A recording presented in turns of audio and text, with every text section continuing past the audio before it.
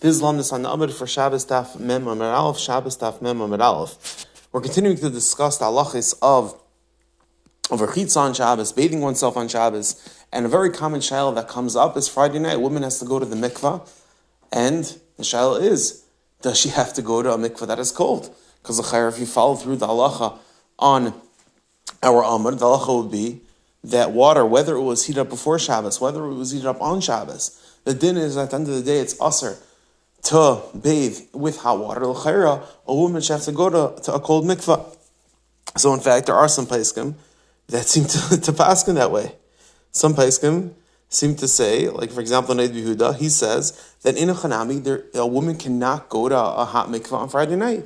At most, she could go to water that's lukewarm, but hot he holds his aser. Many other paiskim say that Mikra din, that women should not go to hot mikvah. However, it seems that the minig in many communities is that women could go to a hot mikvah. So what is pshat behind this heter?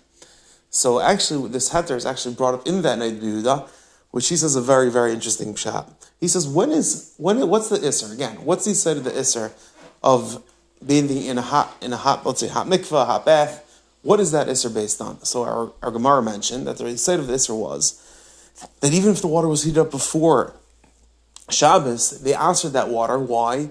Because the attendants in the bathhouses used to lie, and on Shabbos day they used to say that the hot water that's in the mikveh really was heated up before Shabbos, when in reality it was heated up on Shabbos. So because of the trickery of these bath attendants, they asked her to bathe at all. However,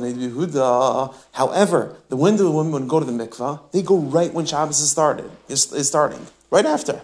Right? Shabbos is starting right then. That's when they go to the mikvah. Friday night. Over there, this gzera won't seem to apply. This gzera won't apply. Why? Because if it's right at the beginning of Shabbos, of course it was heated up before Shabbos.